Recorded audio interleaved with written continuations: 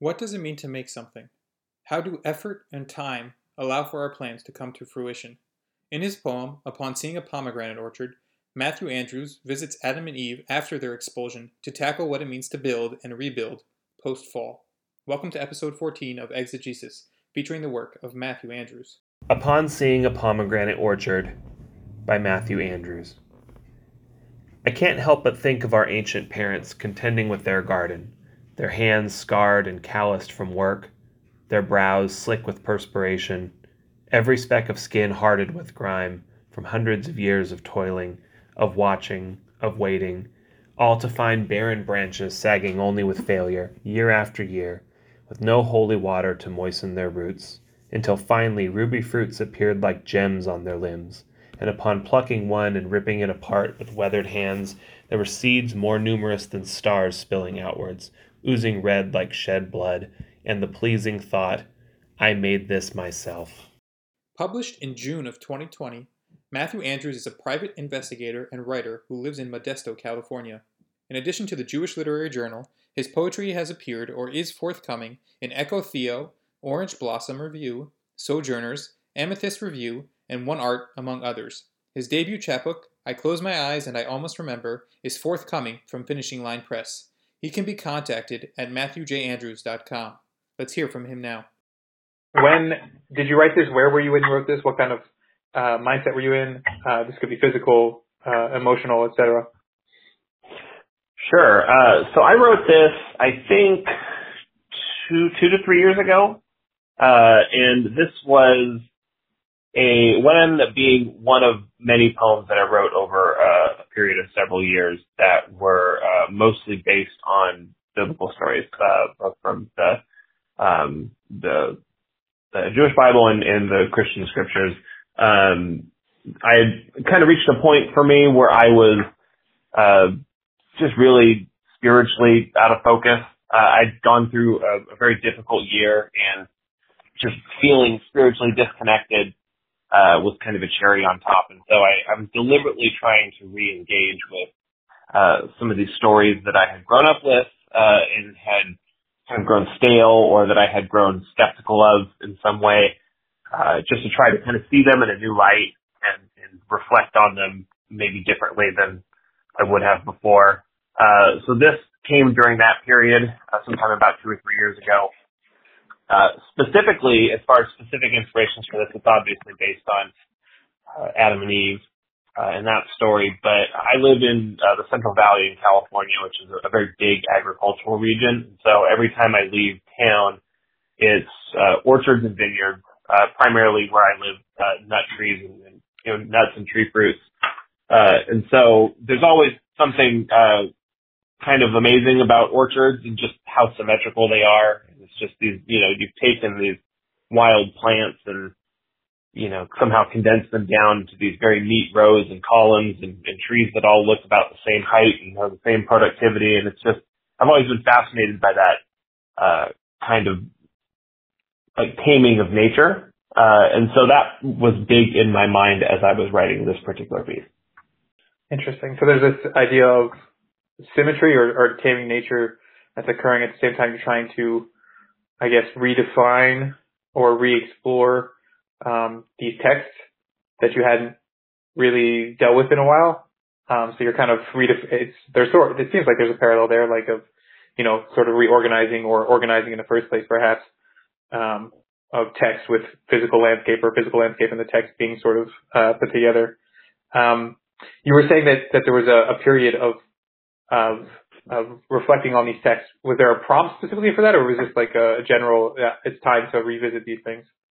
It was just, it was more of a desire to try to find some authenticity in something that felt stale. So it wasn't necessarily this is a project for me. It's just kind of where I started to gravitate with the poems I was writing at the time, and it just kind of turned into something I did pretty regularly over a long period. So I tried to, more specifically, I was dealing with a lot of doubt about are these stories true? And if they're not true factually, are they still true in some way? And so I spent a lot of time trying to to almost ground myself in these stories, like to look at them in a more realistic way.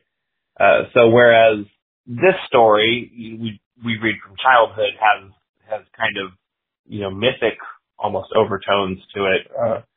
Trying to think like if Adam and Eve were real people, what would it have been like for them? Or if another character in another story, what would it have been like to be in that person's shoes or to experience what that person's experiencing, and try to attach some level of realism to it. And in doing that, kind of help me connect with those stories a little bit more in a way that I haven't really been connecting with them for some time. Yeah. I mean, it's interesting that you're talking about the realism within these stories, because Adam and Eve are strange in the sense that they're not really people, right? They are kind of mythical, meaning they don't have parents, right? The first real people, quote unquote, are their sons, Cain and Abel, and they don't have parents really, so it's kind of hard to think of them as sort of people in that traditional way. So it's interesting how you've kind of infused that reality into these archetypes, let's say, following on your sort of framing. So I like that. It's interesting. But you did bring up the Adam and Eve here, but as well as the New Testament as sort of being involved. I'm not familiar. I've read the New Testament at points, but I'm not so familiar. I didn't know if it had a different kind of traditional outlook on Adam and Eve, or if that was even discussed, or if it was kind of the same as a Jewish perspective, as the traditional Jewish perspective. So that's an interesting question. So I of course, I don't have that Jewish perspective myself, but a lot of times in the Christian tradition, Adam and Eve are framed as being, the failure, so to speak. God's perfect creation, and then there's this fruit, and then there's sin, and then it's just downhill from there. Whereas Jesus is kind of framed as the anti-Adam in a way, the one who kind of puts things back together. So there's a real sense of in that tradition, I think, of Adam and Eve being the ones who really let things down and kind of kicked off this mess.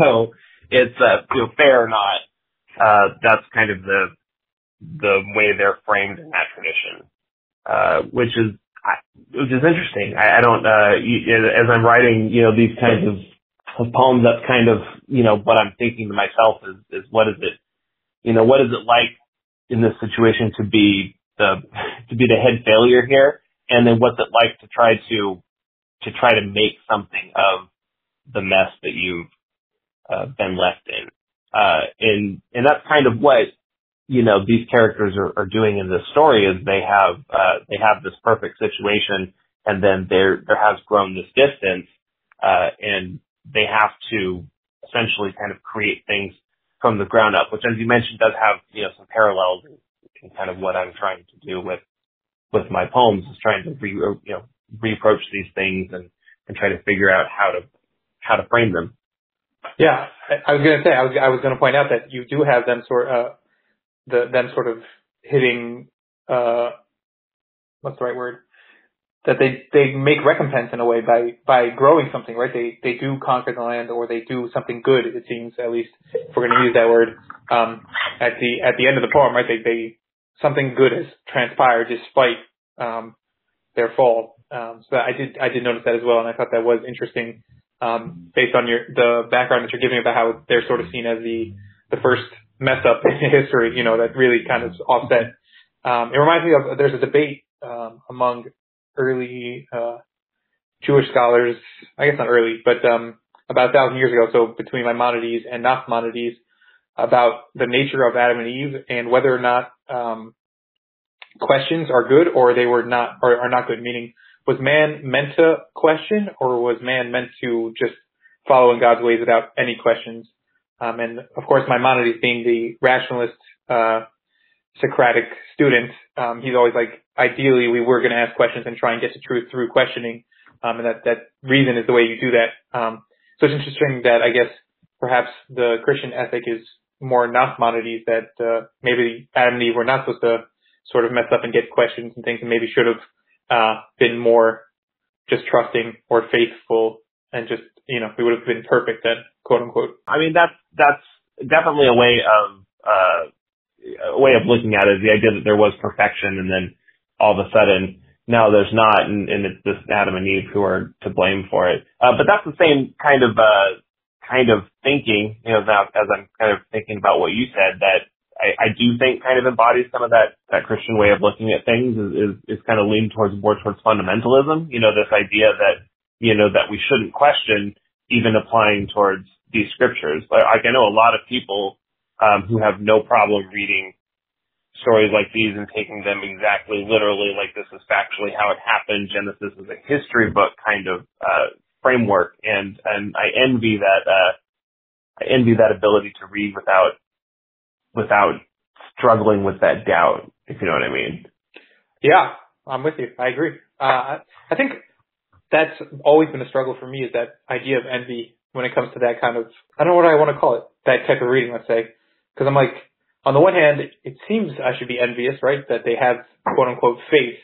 On the other hand, I'm like, well, at least in Jewish tradition and in our stories, Abraham, Moses, they all argue with God and they all ask questions. I mean, and that just brings back this idea of whether or not questions are ideal. And it's like, well, if the greatest figures within our tradition get to ask questions and literally argue with God, then is it really envious? Should I really be envious of those who don't feel that need to argue or look for, modern interpretation or wrestle with what they know versus what they believe? I'm not sure. Mm-hmm. Yeah, I mean that's one of the fascinating things about reading some of those stories is it's just not a perspective that the Christian tradition tends to have. Because you're right, you do read some of these stories and you have very active dialogues with God. You have Moses and Abraham pleading and making requests and having those requests be honored by God and God changing what he was going to do because of it. And you have very active dialogue type situations like in books like Job and things like that. And that just is non-existent in the Christian tradition, where it's very much, God speaks and you fall in line. Obviously there's the idea of prayer, but it's, I don't know, it's not that same emphasis, at least not in the scriptures, on God being someone you can actively dialogue with. Yeah, I mean, that's how I understand the development of priests, right? They intercede on your behalf. That it's not there's not the same kind of emphasis on individual relationship with the Almighty. Right, exactly. So why pomegranates? Why not? Why that fruit specifically? So you know what,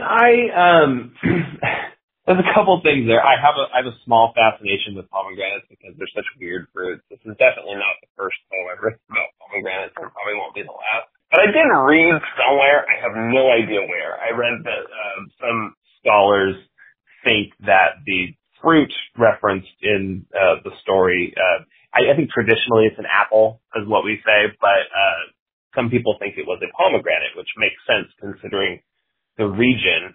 And I just decided that that's what I wanted to believe about the story because I just like it so much more. Pomegranates they're just so interesting. They've got that, like, the hard exterior, and then it's blood red inside, and it's just weird with the seeds. And, I don't know, it's a very interesting fruit. I just like the idea more. I got you. I was going to say, in Jewish tradition, it's not an apple. Apple is actually from a mistranslation in Greek from the Septuagint. When the Bible was translated into Greek, in the Septuagint, so the fruit became apple. But actually there's a debate within, Jewish scholarship. There's about 4 or 5 different, food items that it could be. One of them is pomegranates. There's etrog, there's wheat, there's, carob, and I forget, there may be 1 or 2 more, as well. Dates, because they use date leaves to clothe themselves. So it kind of makes sense, right. If they were around a date tree that they would use date leaves. So yeah, there's 4 or 5, that might have been even 6, I don't know. But there are a bunch of opinions what the fruit is. But what's clear in Jewish tradition is it's not an apple. So it's interesting. That's interesting. I never knew that. Yeah. In Jewish tradition, pomegranates actually represent commandments. That's why we eat them in the new year, right? It's the rumor, or I don't know, the rumor is not the right word. The legend about pomegranates is each one has 613 seeds to represent the 613 commandments of God. So it's just interesting that you sort of got that fruit on your own, and there is some sort of traditional thought behind pomegranates being very important to the idea of commandment, and embodying that sort of idea. So that's just strange. Yeah, well, I think I had read that. I read that too. The idea that it that supposedly the number of seeds represents the number of laws. I didn't have the exact number, but that is something I'd read, and just was part of that idea that it had to be a pomegranate, which I just decided I like. So that's what it's going to be. Cool. Yeah, it works out. Another kind of thing you were doing in here was anthropomorphizing, or we as a species maybe, or people sort of anthropomorphize trees or anything really, right? They have limbs, they move, they sort of involve themselves in a human way. So I didn't know if there was some sort of significance to this idea of hands being involved in growing other limbs, or if there was something to the anthropomorphism that you're kind of using here. Not necessarily. I think more what I was going for was just the hard work that went into it was kind of more of my focus as I was putting it together. Because there's a contrast in the story, right, between the garden that produces in abundance and then, having to work the soil. And so my emphasis here, the whole poem is one long sentence. It's a bit laborsome to read. I don't know if laborsome is the word. Laborious. It's laborious to read. And that was kind of what I was going for with this idea that there's all this work that goes into producing this one fruit that used to come so easily. And then, at the end, there's this fascinating kind of contradiction where, there's this curse to produce fruit through toil. And then once that's done, this weird pride that comes in, this I created this, like I worked hard, I made this here myself, which I think, as you read on, so to speak, in the rest of the scriptures from this point, that pride becomes almost a further stumbling block towards resolution with God that's now absent. So it's almost like having to work the soil produces, the thing that we're supposed to produce almost produces more pride that continues that separate. I don't know if that makes sense. That's kind of, that's really kind of think where the orchards kind of, came in for me as I was thinking about this poem, this idea that, we've worked hard and we have nature under our thumb. But do we really? Can we really? Or do we just have the appearance that we've mastered this creation that we've, been told to care for? I mean, you're definitely anticipating questions that I have, because my next one was about the hubris that we might see in this. There is a weird hubris at the end there where it's like, I made this. I mean, you would think that Adam and Eve are distinctly aware, right, that people who interact with God on a personal level are more distinctly aware of their sort of non-ability to interact or affect the thing that is the creator who created the things, and how they should sort of focus on that aspect of it. But they do there is a hubris that comes along with physically doing things and making things. So I definitely saw that in there, and it is strange, right, that we sort of take it upon ourselves as if we're the creators fully, when sometimes there are outside forces that might interact with what we're doing. I didn't know if you thought that there was, if there was still sort of, there's this also homage to like hard work in this poem that I see a lot. So I didn't know if you thought that was sort of one of the, let's say, metaphorical messages of this piece, especially nowadays where we sort of see a more digitized, digital world kind of ethic, where it's like people might want to work less hard or differently kind of hard. I don't know if there was an homage here to physical labor and the benefits of such. Not intentionally, I would say. More just to the idea of toil, whatever that looks like. Like I don't sit I don't plow fields. I don't, work the land. But that doesn't mean that my day to day isn't full of toil and exhaustion in different ways. I think we've changed the way we suffer. for our bread and our food and our well-being, but I don't think we've changed whether or not we suffer. I think we just do it differently. I don't know if that answers your question, but that's kind of more. I didn't have a specific homage in mind to the idea of labor. Maybe if I had a more agrarian background, I might. The closest I've ever gotten to farming is just driving through, right, so to speak. No, that answers the question. I just didn't know if there was because you are saying that you're in an agrarian sort of neighborhood or you drive by it. I didn't know if there was like an homage or an envy of that kind of work or not.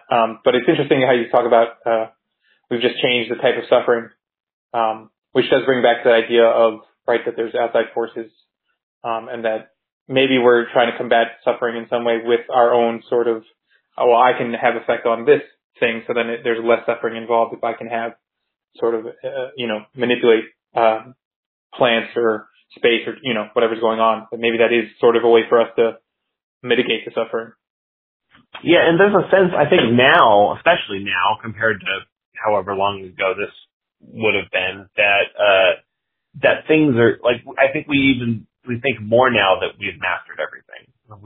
Everything comes easy, like our food is prepackaged.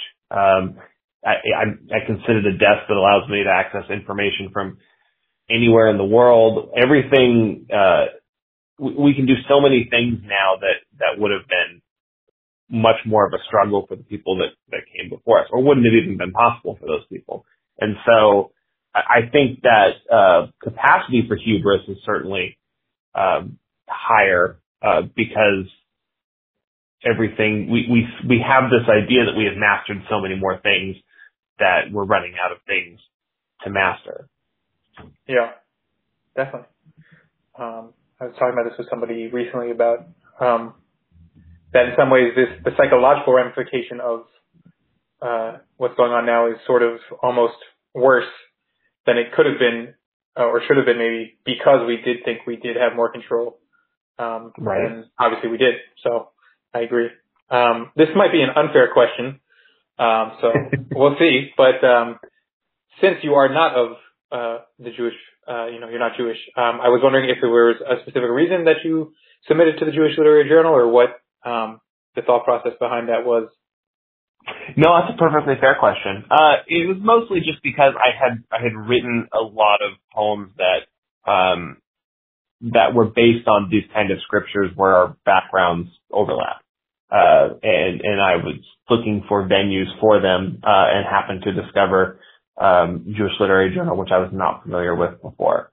That's really it. I obviously I don't write poems as if, I have some kind of Jewish perspective or background, but, our faith traditions do share these stories, even if we see them differently. And so I just thought it might be a good home for those kinds of pieces, and it sounds like it was. So I didn't overstep, which is good. Yeah. No, I mean, when designing this journal, we use Jewish, and we do definitely we come from a Jewish perspective, but there is an interesting sort of overlap, as you were saying, in scripture and ideas, and in some ways, it's very hard to get biblical or sort of religious-based pieces seen in more traditional journals, more traditional literary journals, let's say. I don't know if the word traditional should fit there, but the more popular, let's say, literary journals don't seem to think of religious poetry in the same vein as, let's say, I don't know, modern poetry. Although we don't draw those distinctions, and I don't draw that distinction at all. But I think that it is, they do see that distinction. So I don't find it. We've published, nuns. We've published lay people, not Jewish, whatever. It's more just I think we base on content and how it sort of relates to our ethic. But yeah, so it's just interesting. I love getting pieces from those outside the traditional scope, let's say, of Jewish thought, because I do think it helps inform our own ethic about it, or our own thought process about the text and experience around the text. So yeah, I appreciate that. Yeah, thank you. Thank you for listening to Exegesis. If you enjoyed, please feel free to share, rate, and subscribe. Check out jewishliteraryjournal.com for more. See you again next time.